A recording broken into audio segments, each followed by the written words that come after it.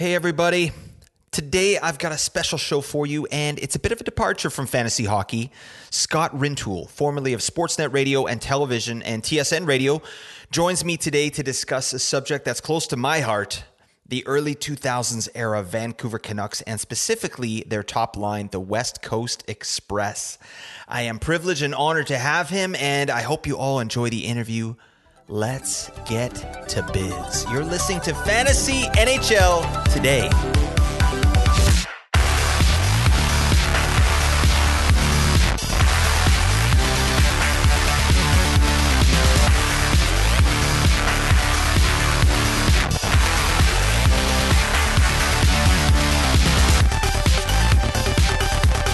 Hello, everybody. Welcome in. This is Fantasy NHL Today, a sports ethos presentation. I'm your host, Blake Creamer. Please follow me on Twitter at Blake Creamer SE. We've also got a Discord. You click the link in the description. You get to talk to me. You know the drill. All right. I just started an Instagram as well. Fantasy NHL Today, all one word. We're getting to biz over there. You know, I'm putting up lots of pictures and lots of content. And once the draft happens in free agency, we're going to get some more stuff on there. So you got to check that out. Okay. Do me a favor. But I want to get right to it today. I've got a guest that I'm very excited about. He's a veteran broadcaster turned podcaster and the creator of Unreal West Coast Express, an amazing docuseries podcast. I want to welcome a Vancouver legend, Scott Rintoul. Scott, thank you so much for making some time today for our listeners. How are you doing today? I am well, and thank you very much for having me. Legend is high praise, but I will take it. Thank you. Kind of you. He's a legend and he's modest. Oh my God. Well, that's a double threat, Scott. Well done. All right. Well, I want to get into this because I love the content of what we're talking about here today. This podcast series basically just covers the time period where I was at my most active as a Canucks fan. And just, you know, to let you know, there are parts when I was listening to this series where I got goosebumps. And you know, when that happens is when some of those calls, those play calls. So Jim Hewson, shout out to John Shorthouse, Tom Larscheid, Chris Cuthbert. I love that stuff. Like when I hear that and the crowd roar, that just brings me right back there. And then some parts as well really brought back the pain that I felt, the PTSD that we as Canucks fans have to live with on a daily basis, you know, and what we've endured. But to me, that's a sign of a really great piece of content that you've created. Just the ability to get the listener to really feel those highs and lows and kind of put you back in that spot. So I just want to say thank you so much for that. And we will get into it here. On that note, actually, before we get into that, happy second day of summer. So I know you're a big outdoors guy. Yeah. So what's you got any plans with the family? You're going to, you know, hit up some hikes or some, you know, what are you doing in the summer here? Well, it's the summer in BC. It doesn't get much better than that. There's lots of places you can travel to, but man, I'll tell you, this part of the country, when it's summer, whether you're going to the island, whether you're going into the interior, staying on the coast, there's just so many things to do. And we'll be road tripping around the province, going camping next week. So that's kind of the first one on the summer bucket list, if you will. My kids, we let them design a summer fun list every year, and we try to check as many as we can. So we're going to start with camping. That's such a good idea. Yeah, that's a really good idea. I was telling you off air, like we live on Vancouver Island. We actually just moved here just over a year ago, and there's like I'm not an outdoors person. I played a lot of NHL 95. All right, on Sega Genesis, that's what I did. All right. But being out here, there is no excuse to not get outside. It is insane. And, you know, I've got two young kids, so I don't want to, you know, give them my affliction of, you know, staying indoors, no, you know, vitamin D on my skin. So yeah, I'm excited for this summer as well. We're just going to stay in, but beautiful down here. I'm excited. All right. Happy summer. Awesome, man. Well, I'll tell you this, young kids, and I've got two of them as well. They'll make you an outdoors person if you're not one already. You have to. Kids are different outside, aren't they? Like, you know, if I keep my son, especially, I keep him inside, we're watching TV, you know, some dingus behavior starts creeping up there, right? But you get him outside, it's like he just forgets where he is. He's having a great time. So I love it. I love BC. I love being out here. And that's our positive affirmation for the day. All right, let's get into business here. So Scott, tell us a little bit about this series, Unreal West Coast Express. You know, it's not just Vancouver listeners here for Fantasy NHL Today. We've got, you know, worldwide listeners here. So yeah, tell us about the series and what prompted you to tell this story. Well, I'm glad that it's not just Vancouver or Canucks listeners, because I don't think this is just a Vancouver or Canucks story. I think this is not only a hockey story, I think this is a great sports story, which in my opinion is the greatest drama and reality series that we've ever had going anyway. So this was a line that became the most dominant in the NHL. You can ask a lot of people, and it might not have been for a terribly long stretch, but a lot of people tell you this was the best line in the NHL. Marcus Naslund, Todd Bertuzzi, Brendan Morrison. The fact that that line ever got together is a miracle by odds. They were acquired by 3 different general managers, 2 years apart, all drafted by different organizations. And the plan when each came in was not to play with the other. It ended up working out that way. So that in itself is a good sports story. And they end up having at one point the highest scoring season to this date in Vancouver Canucks history for a single line. That record still stands. But it's all the other things that came along with it. It's the lead up to what brought each of them there. It's the fact that they had some of those highest of the highs, I suppose you could say, in terms of individual success and success as a trio. But the team never really did much in the playoffs. In fact, only won a single playoff series along the way. But the way they won, the way they lost, and the style they brought to the NHL, and obviously anybody who knows the name Todd Bertuzzi, and that's most sports fans, knows how it unofficially ended. So that's a compelling part of this story as well. And that's why I wanted to tell it, because it's not always about teams that win championships. It's about teams that inspire. It's about players who brought fans back. It's about excitement. It's about entertainment. And this trio and the team that they fronted were all of those things. Yeah, that is so true. When I hear you say they won 1 playoff series, oh my God, how did this happen? This is, yeah, we'll get into it, but I've heard you mention that in some interviews before, and it's just bears repeating. 3 guys, what are they even doing here? With all the turmoil that was going on in the organization. I love, in the first couple episodes here, you're talking about from 94 to kind of the West Coast Express era. And that is such an interesting era as well. What a horrible time for Canucks fans. But I love the detail, and I love how you chronologically laid it out, because there are parts I remember, maybe I compartmentalized and put it out of my mind, but they're, having that sort of read back to me was bringing up a lot of really interesting stuff. So I really enjoy that. On the West Coast Express, what are some specific memories that you personally have? Because I know you were covering the Canucks during that era. Are there any memories that sort of stand out to you in a positive way? Because we know some negative ones, and we'll definitely get into those. But is there anything that really stands out to you? Just, things that you remember from your time? There's a lot. And we could go through a list of 10, 20, 50 if you really wanted to break them down to specific events. I think the overarching theme is that they brought an excitement back to the city, not just the fan base in Vancouver. You mentioned it. There were dark times in the late 90s for the Vancouver Canucks. And that's why I went back and told that part of the story, because I don't believe you can truly measure the impact of this line and the teams that they were the face of unless you see how bad things were. And when they started to go, specifically Naslund and Bertuzzi, because Morrison was the last to arrive, things were bad. People didn't want to go to games. And I have firsthand experience of that. I didn't know what I wanted to do after I got my degree in university. I didn't take broadcasting to begin with. I'm a biochem grad from UBC. And so I knew I liked sports. I thought, maybe I'll go into sports management or be a sports agent.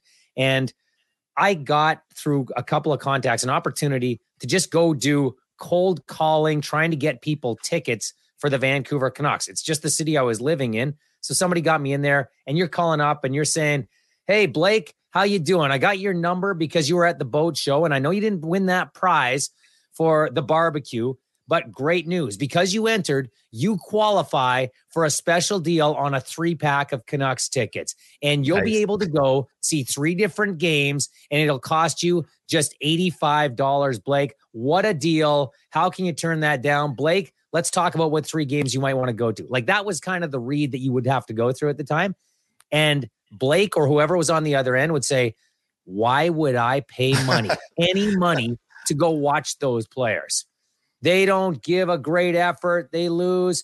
They're soft." They'd say all different things about those teams. which had star power, but they didn't have wins and they didn't have cohesiveness and they didn't have an emotional connection with the fan base. So our overarching theme, pardon me, Blake, for me, is that this group started to bring people back. And it's not just because they were all kind of about the same age and had different personalities. That helped, but they were exciting. And they were exciting in a time when the NHL was in the dead puck era. The New Jersey Devils were suffocating teams. Good on them. They won Stanley Cups. I don't take anything away from them. All they did is play by the rules of engagement.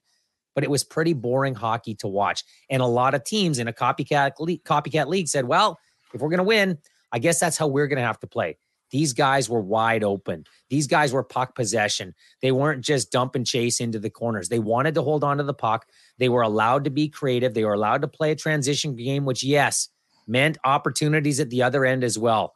But they were fun at a time when the league wasn't fun. So that in itself is probably the overarching memory. But yes, there's 4-goal games by Marcus Naslund. There's some of the exciting playoff series. There's Harold Druken scoring against the Kings to get them back into the playoffs. God. Like, there are a lot of different memories, and I do chronicle many of them throughout the course of this series. But I'll tell you the truth, Blake, I'm like you. When I went through this and I was actually doing the work, there are things I either didn't know or had completely forgotten, because time rolls on and you don't remember everything. You remember some of those specific memories, but you don't remember some of the details. And I've had a lot of feedback from people like yourself, listeners of the podcast, who have said, I had completely forgotten about Todd Bertuzzi's 10-game suspension to open that one season. Right. Or name another event they'd forgotten completely. I talked to the guy, Chris Brumwell, who was the PR of the team at the time. I talked to him tonight, and he said that to me. And he was working with them every single day. So it just shows you how much fans appreciate a detailed chronicling of some important times and a history in a game that they love. It's such a service that you did. I mean, maybe you didn't think of it when you were creating it, but as a fan, yeah, like exactly what you said. It's just there, archived, chronological, like all the people involved giving you their account, so you're getting new information.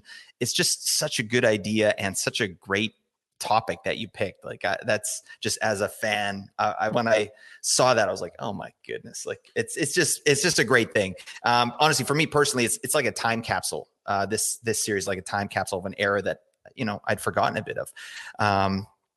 But yeah, one of the things I did want to mention is something I still think about to this day is Bertuzzi in the St. Louis series, just hammering the defenseman, taking McGinnis out of the series. Like that was Todd Bertuzzi at his best to me. And I do want to talk about Bertuzzi a little bit, because he's one of my favorite players. Like he always has been, but this kind of just solidifies that even more. I just remember watching him during the time, and he was a next level power forward. Like if he wanted to, he could just take over a game. And that's what I remember for the St. Louis series. Also, two things that you brought up that I'm really glad you brought attention to is Marcus Naslund. When he was getting that ovation with his crutch, that's something I remember that I had kind of forgotten about. And then also when Naslund said we choked, those are two really like telling things about how passionate Marcus Naslund was, but also how authentic he was. Like that's, and authenticity is something that I value really highly. And I feel like this line had that in spades. And that's one of the things that made them so compelling to watch on the ice. I don't know. That's where I'm going with that. But what has the public response been? So it's now been like 4 months since it's been released. How has it been going for you? Yeah, we just had a bonus episode come out in the last few weeks, which is great to get out there. And that's a roundtable, present day, Todd, Brendan, Marcus, all reacting to what they heard in the podcast, things they learned, which they actually told me they didn't know and found out about. And so how they feel about the way the story was told. So that was the last one that came out. But yeah, toward the end of March was when we released the final episode of the actual 9-part series. And the feedback's been tremendous. I honestly have been overwhelmed to a certain degree. When I put a tweet out in late November of 2022 that this was coming in January of 2023, I was a little bit surprised by how many people tweeted back at me and commented and retweeted. I felt a pressure that I didn't know existed. I was going to do this no matter what, and I was putting this together, But all of a sudden, the number of people who had a great expectation for this made me realize it better be good and it better live up to that expectation. And I'm happy to report that the feedback I've received, that's what it's been. People, while they may not feel differently about those teams or those players, or maybe they do because people change over time. And I think this series really gives you a perspective on especially things you felt polarized about at the time that might make you rethink them. People have been very complimentary, not just of the fact that it was done, but the detail in which it was done, the fact that so many people were involved, and the production value on it. I got to give my guy, Andre Deacon, a shout out. He did a tremendous job with the final edit on this product as well. So to answer your question, I know that's a long-winded answer for it, but the response has been tremendous. It really has been. You crushed it, my man. You knocked it out of the park for sure. Yeah, it just hits on all levels and really plays like a Netflix series to me. You know what I mean? Like that's my favorite kind of podcasting. Like, and I know I've heard you mention this before, but that long story sort of podcasting, because you can just get into it, right? Instead of like I do a daily, which is good. There's not really any story arcs in what I'm doing here on Fantasy NHL Today. It's about daily what's going on. But boy, you can really, when you got characters like this, first off, you need that time to get into it and tell that story fully. And I'm so glad that you sort of embraced that, you know what I mean? Because it could have been just like, you know, a 3 or 4 part episode or 4 part series, and you're getting into West Coast Express, finished with the Steve Moore incident, and there you go. But yeah, we got a whole thing, and I love that roundtable. That's an excellent piece there too. Thank you. So yeah, really good work there. All right. I do want to talk about Todd Bertuzzi. As I mentioned, you know, one of my favorite players. I was just chirping with my buddies here. We do, you know, my fantasy hockey friends.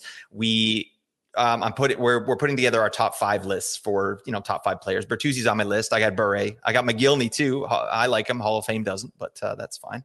He should be in. What is going on? 76 goals. What are we doing here? I don't know. That's neither here nor there. But anyways, Bertuzzi's one of my favorite players. I remember my girlfriend at the time in that era, she said Bertuzzi was on her list as well. All right. And I think you know what list we're talking about. So, and for me, I was like, I can't even argue with it. All right. He's that attractive, you know, but he should keep his teeth in. I think that's something that he needs to make sure. Morrison too, really. But, you know, they've got some good dentists. I don't know where I'm going with this, but now I know why you grew the beard. Now I know why you grew the beard to emulate Bert.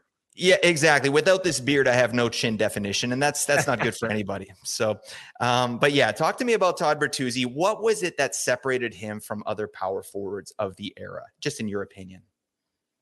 You don't get a frame that big that is able to play that physically, that has those mitts and that vision.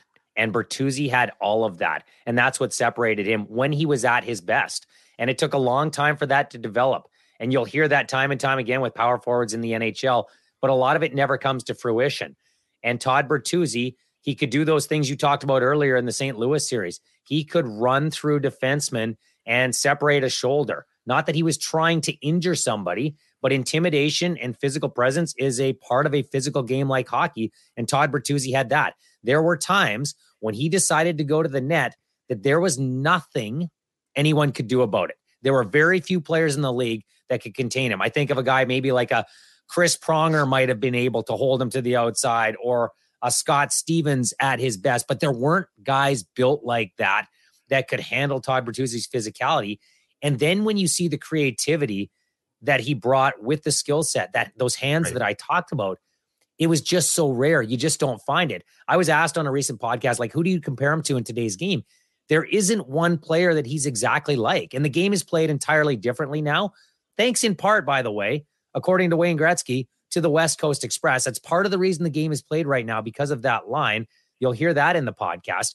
But there's no one quite like him. Like, he's got Matthew Tkachuk level skill. Some maybe would say Leon Draisaitl level skill. I think he plays differently than Draisaitl, but he's got the physicality of a Tom Wilson, but he's got Matthew Tkachuk level skill and that edge that both guys bring to the table that makes them polarizing figures. Like, he had that all wrapped into a single package. Yeah, I think that was one of the most frustrating things about Bertuzzi as well, is that on the nights where he wasn't noticeable, it was because he was playing on the outside. He wasn't, like, I remember very specifically, like what are you doing? Like, get in there and just hammer that man, because he could. And I truly remember that. And, obviously as his career went on and things happened, like he kind of became that perimeter player more than what he was during that West Coast Express era. But during that era, I mean, I don't know that there's anyone better at that. It was just incredible to watch. And one of the things too, actually, I think it was Ray Ferraro in one of the episodes mentioned that Bertuzzi, he kind of needed conflict to succeed. Like he needed a bit of that battle, you know what I mean? And that's what's so interesting about your series as well, is talking about how the game changed, the lockout, and then the clutching and grabbing went away, right? So Bertuzzi thrived when it was of that clutching and grabbing style. But then when that went away, maybe he lost a little bit of that conflict. Is that sort of the way you saw it as well?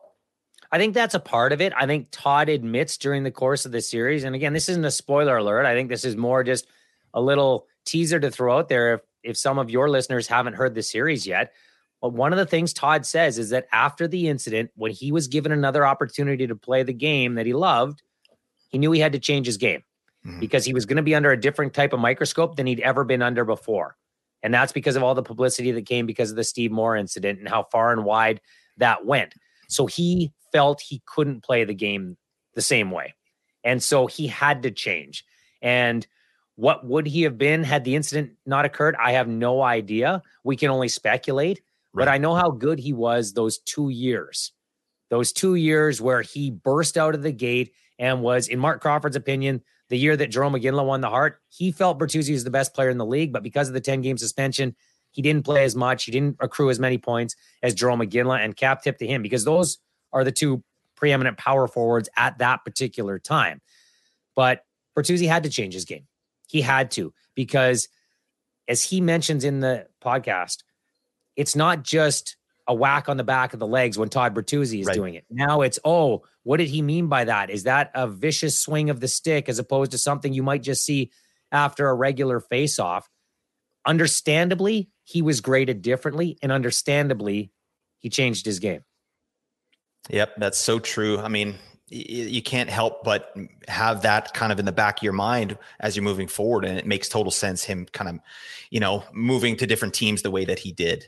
I'm also really glad that Brendan Morrison got his flowers in your series as well, just as underrated. And he, he's that in the shadow of those two really dynamic players. But this line doesn't happen to me if Morrison's not there, right? He's a facilitator, but he also is defensively responsible. And I think it was Bertuzzi saying he plays that 200-foot game. He's back and forth. He'll go pick it up and he'll just distribute. And these guys could just go to town and be creative. So, yeah, I mean, talk to us a little bit about Brendan Morrison and what he brought to his line that others couldn't. Well, you described a part of it. It was that the fact that he was willing to do the grunt work defensively, but he was also fast enough to get back up into the play. And that is the difference between the line when it had Andrew Castle centering it, which was very effective, but it wasn't to the elite level it got to with Morrison, because what he unlocked was their transition game. Andrew Castles had as good or better vision than Brendan Morrison. You can debate that all day. And Naslund and Bertuzzi are very complimentary, as have many of his teammates been for Andrew Castles over the course of his career, but he didn't have the foot speed. So they couldn't play the same type of transition game. And Andrew Castles couldn't get back as effectively into his own end. That freed Naslund and Bertuzzi up to save a little bit of energy, to be up ice a little more, because he was back helping out, and then he could get that puck up to them, and he wasn't selfish. That's the other part of it. Some players get a chance to play on a line with a couple of special wingers like Naslund and Bertuzzi, and once they get there and they start producing points, maybe they eat up the headlines a little bit, but that was never Morrison. He was always very cognizant of what his role was on the line, and he wasn't going to try to say, well, hey, look at me, I'm the guy facilitating all that. That's just not his personality. And as they mentioned in the course of the series, I think the fact that he could take their brutal honesty at times and their criticisms of, hey, get me the puck. Like, why didn't you give me the puck? You had it and you didn't get it to me. And he could just soak that in, and very rarely did he snap back. The fact that he could absorb that tension, which needed to happen, that's another part of what made them so successful.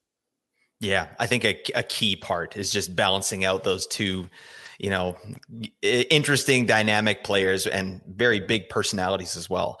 So I Well, love you hear that. Henrik Sedin. Sorry to jump in here, Blake, but you hear Henrik Sedin during the course of this story talk about what it means to be a number one center in the NHL. Like when you first burst onto the scene and you're doing that and nobody had paid attention to you much before, okay, you don't get all the top defensive matchups. But once you establish that, as Morrison did and that line did, now everybody's coming for you.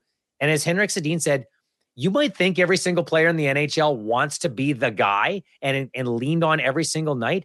Not everybody does, because it's a hell of a lot of pressure. And Morrison, just like the other two, could handle it and thrived on it.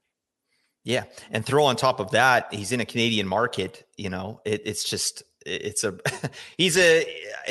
energy and his mentality really kind of, like you said, balance that out. And I love Brendan Morrison. I've always been a big fan. He scored so many big goals for this team as well. Oh my God. Love that, man. Yes. Okay. So another piece that I wanted to talk to you about, that's something I enjoyed, like I said earlier, is that you started from 94, because that is the year that I really got into the Canucks. I remember I was in high school. I was watching, with a friend of mine, when the Canucks would win, we'd go into his car. He was 16 at the time. So we'd take his mom's car and we go bang pots and pans and stuff like that, just fun stuff. So that's a really big year for me. But I also remember the excitement of the Messier signing, the McGillney signing. And then I remember how painful that was afterwards. One thing I wanted to bring up to you and just see if you had the same experience is just during my time as a Canucks fan, something that's been really tough are the expectations that always tend to follow this team. And I don't know if that's just a Canadian market or just this the way this team has been.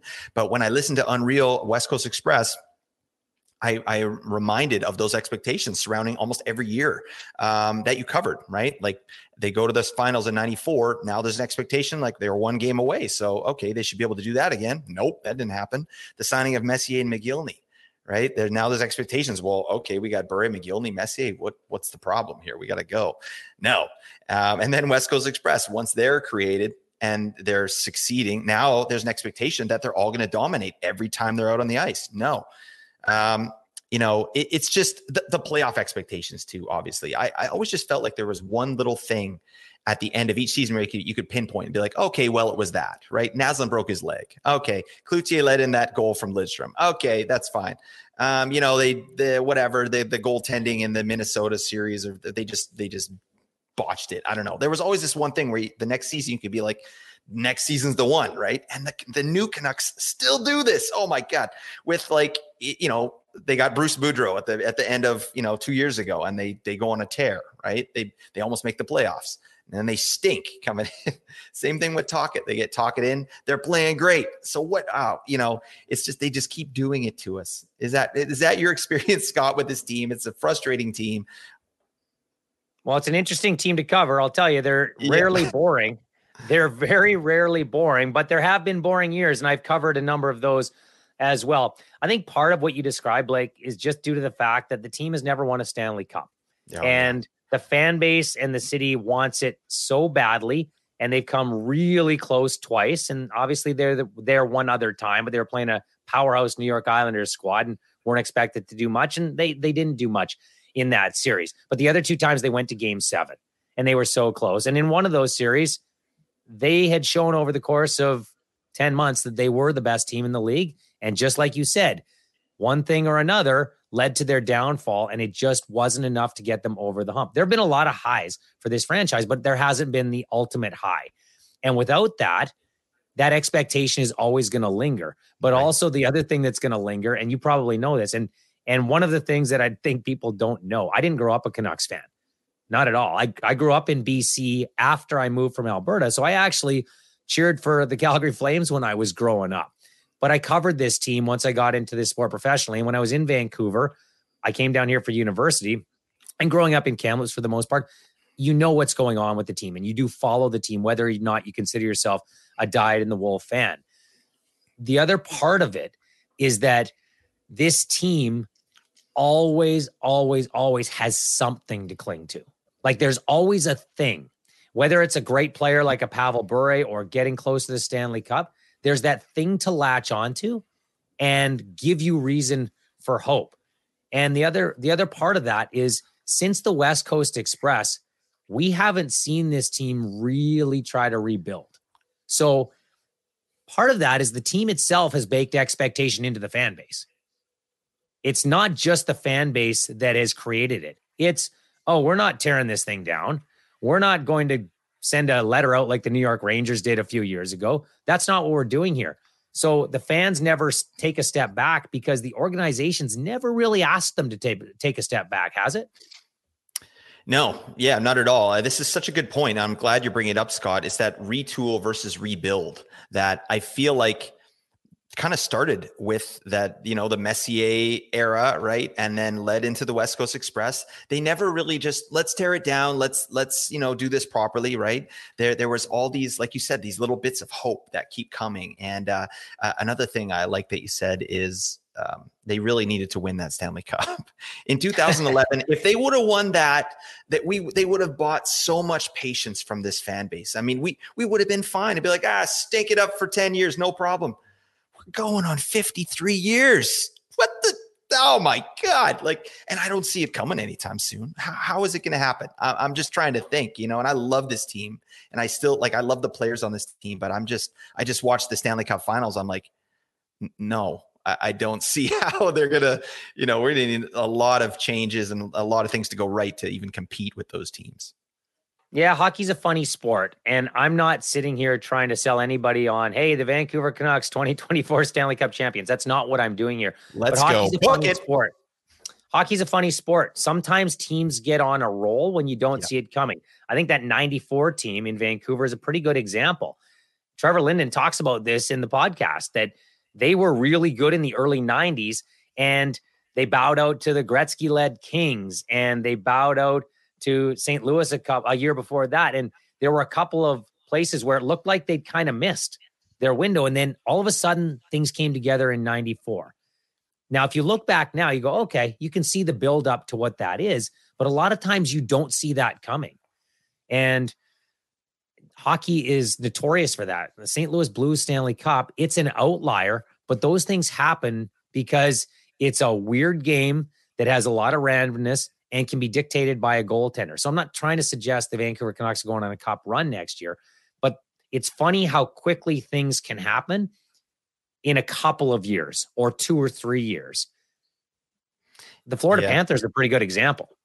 Perfect example. Yeah, because just like you said, I mean, they had a historic year last year and then fizzled out. And so now we're all surprised they, 8th seed goes as far as they did, but they're 1 year removed from a historic offensive season. Most of those players are still there. And then they introduced Matt Tkachuk. I mean, this guy's a beauty. So, just make the playoffs. I don't know. Maybe that's what the Canucks owners are saying. Just make the playoffs. We got a chance. It's like, no, we don't. We need some defense. We need some centers. Come on, just help us out. But it's going to be a few years, but you never know.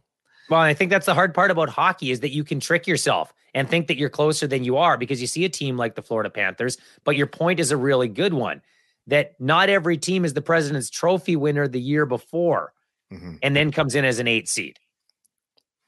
Yep. Show everybody over the course of 8 months that you're a really good team. And then maybe it's not as much of a surprise if you come in as a lower seed and make a bit of a run. But you got to establish something first. Yep. No, that's so true. All right. I do want to get back to talking about this series here. One thing that I loved is the coaches, speaking about the coaches. And this is something that I talk about a little bit on my pod. Like I kind of have a hate on right now for kind of dinosaur coaches that, like Daryl Sutter, for instance, like him getting let go. I wasn't too upset about that. I feel like it was just interesting to me to hear, because we've got 3 like pretty good, maybe dinosaur coaches. Like Crawford sounds like he's had to change, right, to move into his new position. But we've got Mike Keenan, we've got Mark Crawford, and Alain Vigneault. What are your thoughts on sort of their styles? Maybe start with Mike Keenan, sort of the motivational tactics that he used. And do you think there are still coaches like that in the NHL? Are there coaches like that in the NHL? I would say probably not in the NHL. Some would argue maybe there's one in Columbus with Mike Babcock, but I guess we'll see. I'm not sure Mike Babcock was ever to the level of a Mike Keenan. But Mike Keenan also comes from an era where the general public accepted that to a certain degree. It's just how it is. Hard coach. You got to be able to take the tough love. If you can't have a guy yelling at you, like, are you really cut out to be in the National Hockey League? That was the mentality. It's an old way of thinking. It's dinosaur, to your point. I agree with you wholeheartedly. There's no place for some of those tactics, but they also worked for Mike Keaton to a certain extent. They worked in Philadelphia. They worked in Chicago. They worked, obviously, with the New York Rangers as well. So his track record was reinforced time and time again that this is the way to go about it. Now, does Mike Keenan today go about it the same way? Maybe not. I don't know. I don't know the man, so I can't speak for him. Mark Crawford, as you mentioned, he's had to change. Now, he had an incident in Switzerland this year where he blurted something out that he should not have blurted out and used a homophobic slur that he shouldn't be using. And so sometimes there are things that creep back in. We're all human. I'm not trying to give him a pass on that, but as much as he's changed and talked about that, it's hard. It's hard. Alain Vigneault is an interesting one because he's a firm coach. Is Alain Vigneault abusive? I'm not sure that he's ever been referred to that way. Like, is he verbally abusive? I have no idea. I've never been coached by him, but I've never heard somebody lay that complaint at him. But he's a hard coach and he's grating on some players.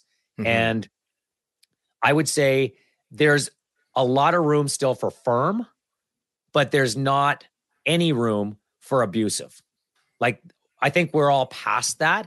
I don't think as a society we want that anymore. And I think people confuse that with being soft. And those are two completely different things. Bruce Cassidy is firm. Like, there were players in Boston that didn't like Bruce Cassidy. But as my buddy Ray Ferraro always likes to say, when you go into an NHL dressing room, if there's 25 guys, 5 of them are going to love you, 5 of them are going to hate you. You need the other 15 to respect you and be on the same page at least, and be closer to the guys that love you than the guys that hate you, because somebody's always going to be upset about ice time. Somebody's always going to be upset about role. They're always going to think they deserve a little more. And look, I got a contract coming up. There's a business component to this as well. But the good coaches are able to have open dialogue, open communication, so that even if somebody's not in a great situation for themselves personally, they understand the reasons why. And I think this generation demands it. They want to know why. I grew up at a time, you're a little younger than me, but we grew up at a time when if a coach said do something, you just did it. Right. You just did it. And I wish that we had some of the gumption that some of these players have today, where they said, well, hold on a second. That doesn't make a lot of sense to me. Explain why we're doing that. And if the coach has a good reason, players do it. But if it's just like the old school, well, because I said so, maybe that's not a great reason. Maybe you need to rethink that a little bit. Yeah, that's so true. It's kind of like parenting, isn't it? It's like 100%. Yeah, you got to have boundaries. You have to be firm, right? But yeah, like that explaining why, or that empathy, right? That's something that I like to see, as much as we can, or I can as a fan of looking at a coach and their team. I like to see that. And I thought I saw that a little bit in Florida there, when they reached the cup, just kind of what their dressing room was like, what the players were saying, and the way Paul Maurice was sort of acting as well. In my own experience, like, I've been on teams, like one time I was a player coach for like a ball hockey team. I played like a pretty decent level ball hockey, and I ran my own team, and I ran my own team because I wanted to get away from negative sort of, aspects of people yelling, chirping at you, whatever, on your own team. Right. So I moved to a team, and I just picked guys that I know are positive. Right. And we ended up winning our league that year. And I feel like through positivity, you can experience more, you can experience a higher high. Like, and I wonder about those teams, those Mike Keenan coach teams that did win, or John Tortorella, or those type of guys. Did they win despite the coach?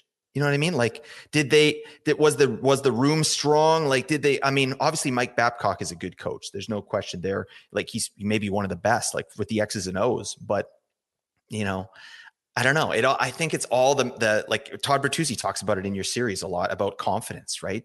And if you're afraid to make a mistake, that can only last so long.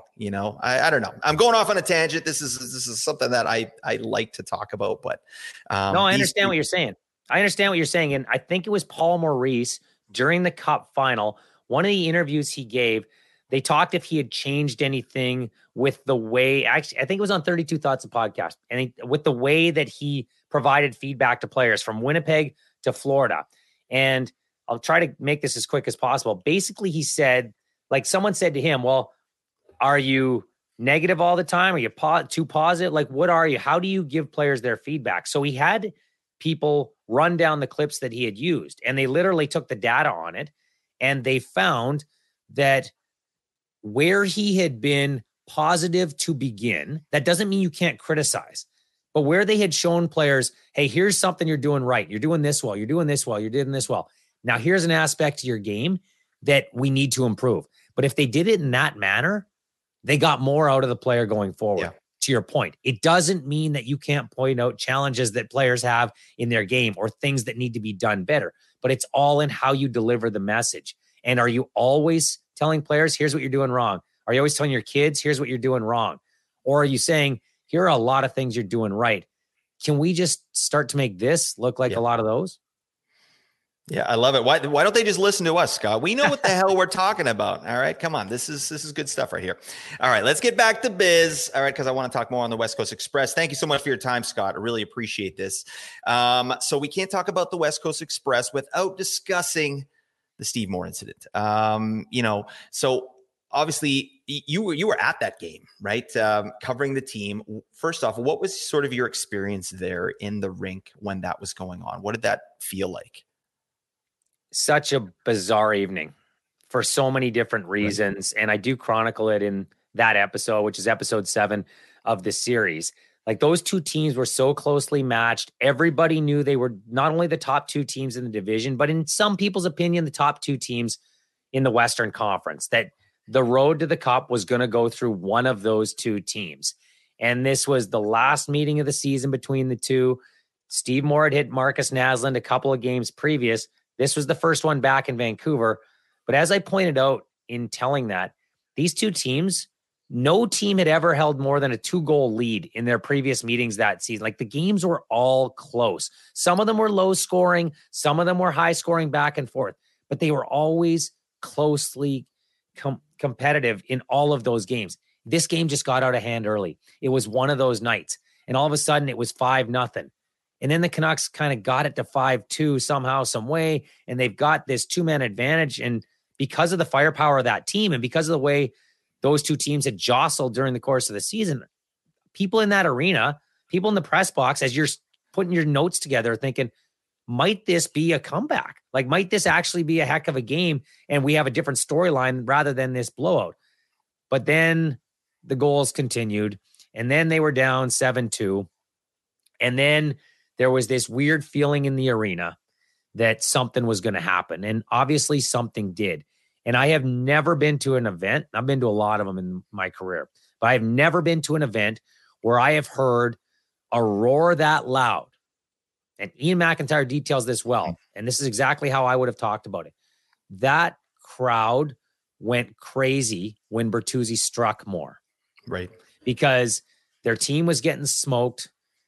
They felt like their captain hadn't been properly dealt with by the league for the Steve Moore hit on Naslund. They felt there wasn't a measure of respect there. They felt Steve Moore hadn't paid his penance for what he did to Marcus Naslund. So when Bertuzzi struck him, the crowd went crazy. It was loud in there. Mm-hmm. And it was loud for a while because so many players got into that pile up. It took a while to sort that whole thing out. But when they finally pulled players off and there was blood on the ice, and Steve Moore wasn't moving, I don't think I've ever heard an arena go that silent. Like, it's not that silent during the lead up to the national anthem or when they ask for a moment of silence. There's always somebody talking. That place was eerily silent.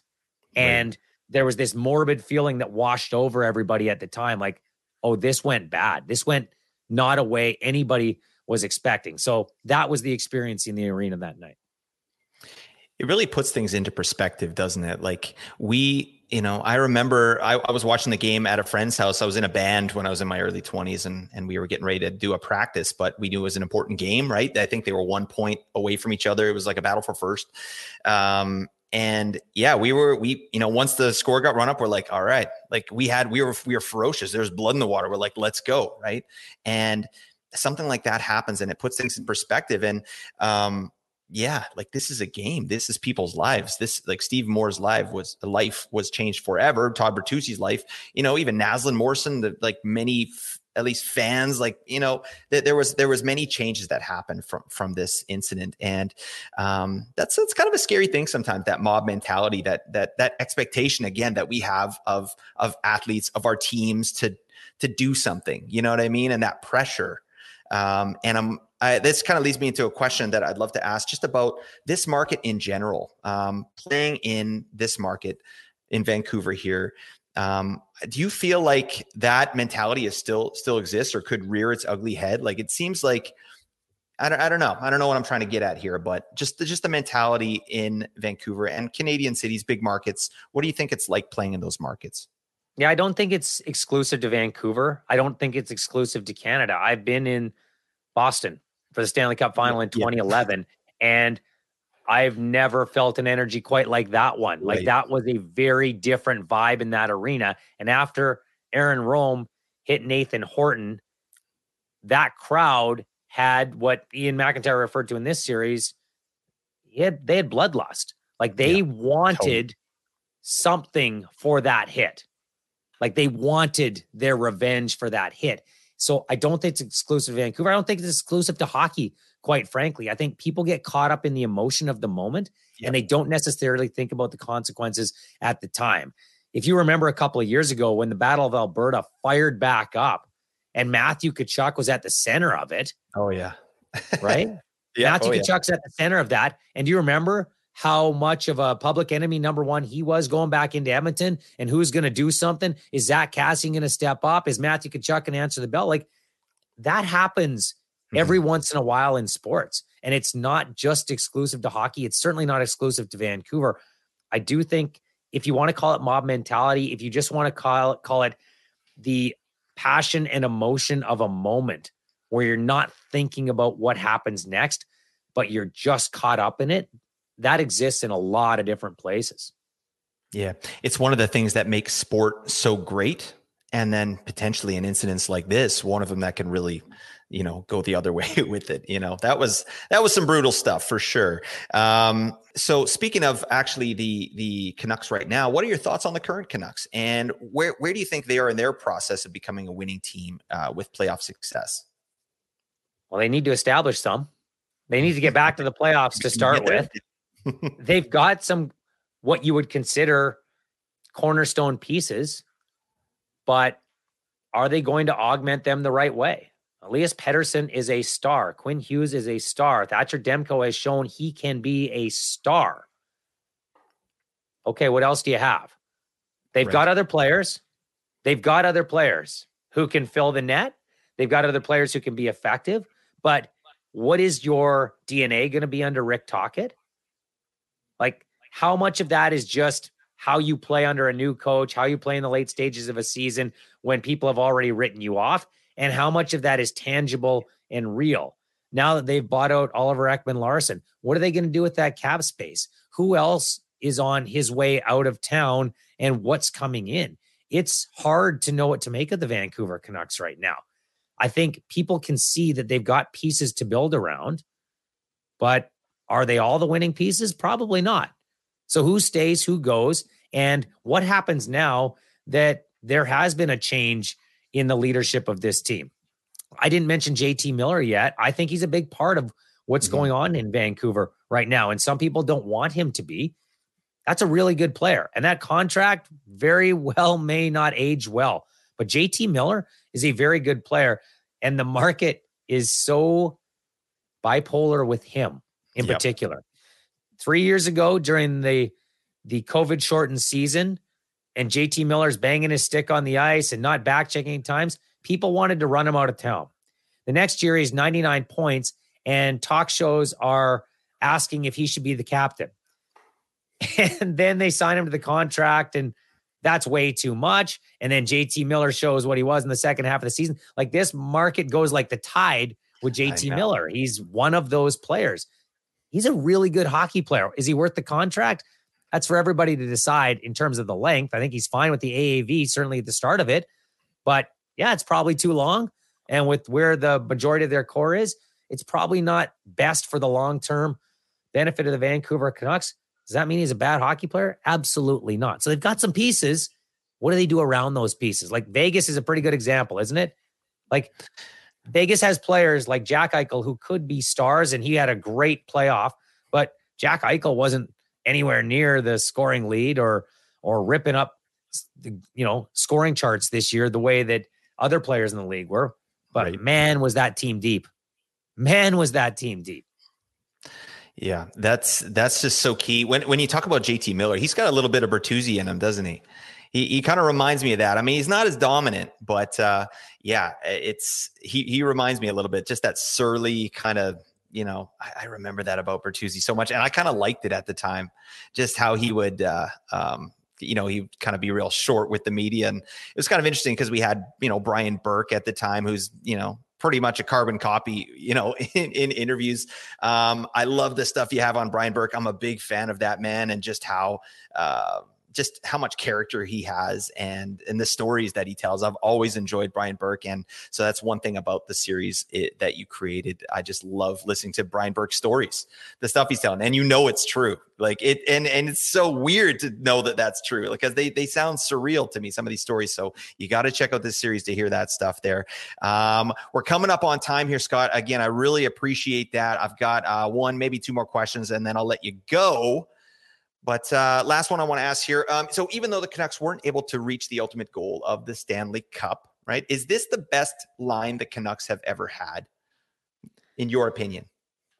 It's tough to say that it's a better line long-term than the Sedins and Burrows line, because that line stayed together longer.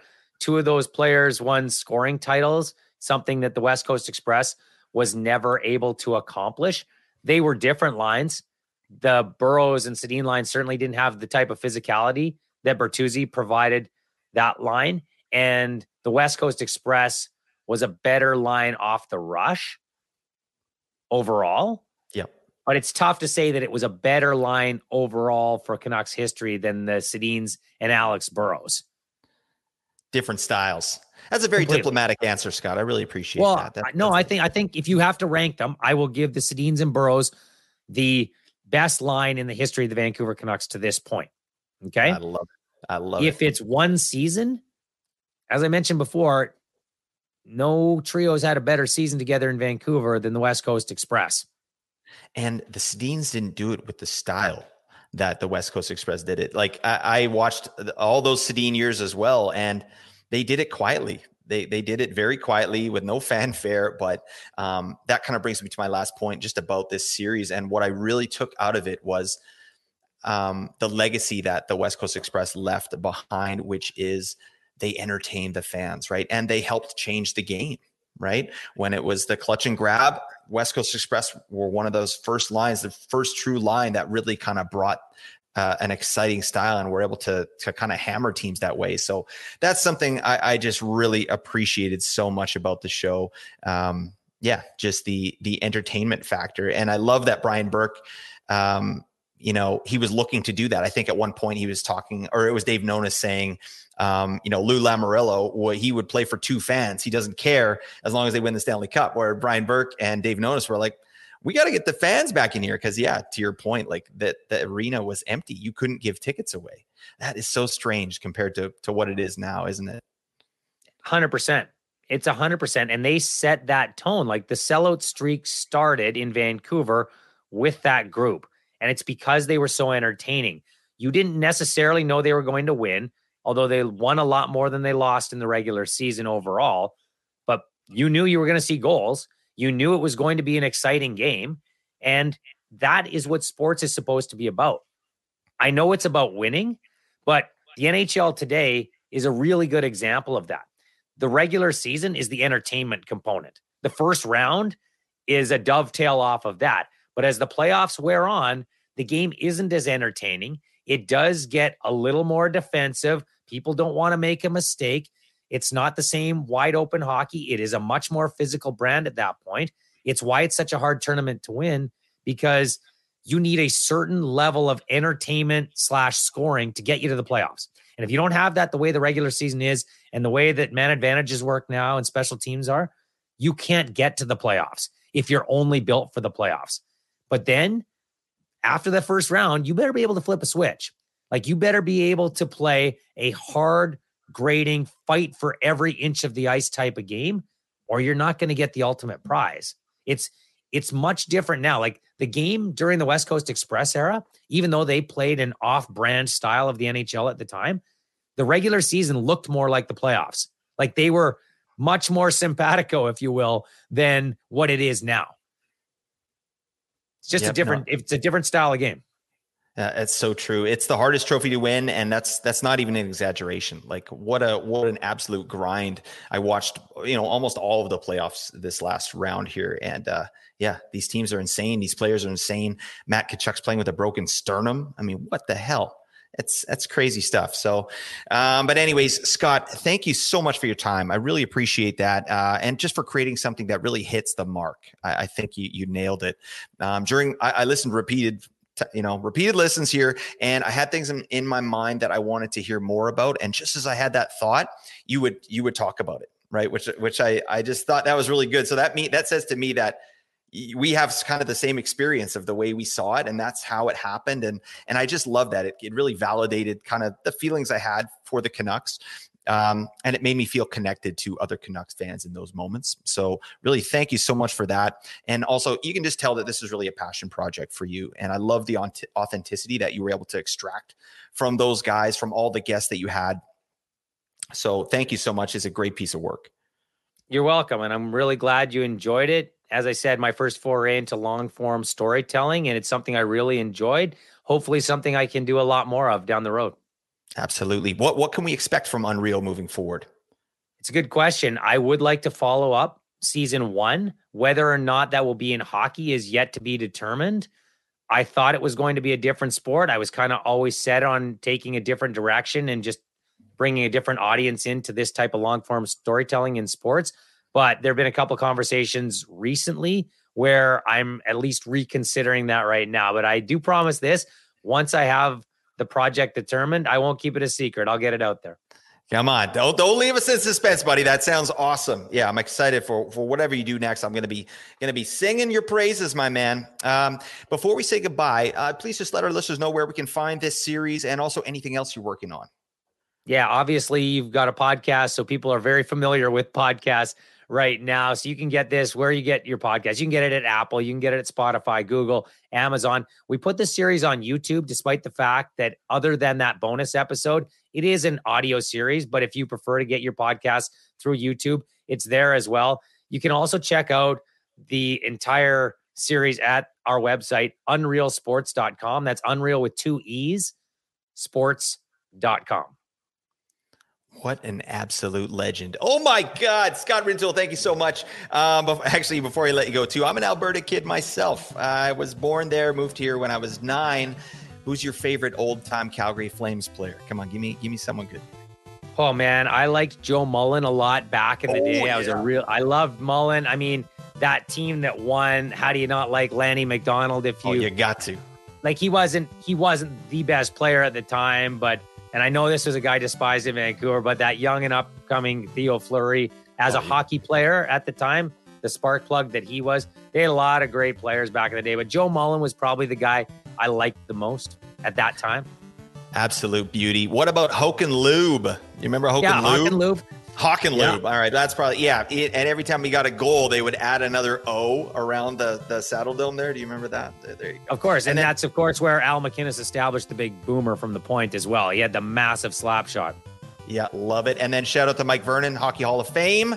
Love that goalie. So there you go. We're Alberta boys, and we're moving on to a losing team, but that's fine. Back in the day. Yep. Back in the day. Thank you so much, Scott. I really appreciate it. And hopefully we can do this again sometime. Thanks, Blake. Appreciate the opportunity. Thanks for having me on. My man.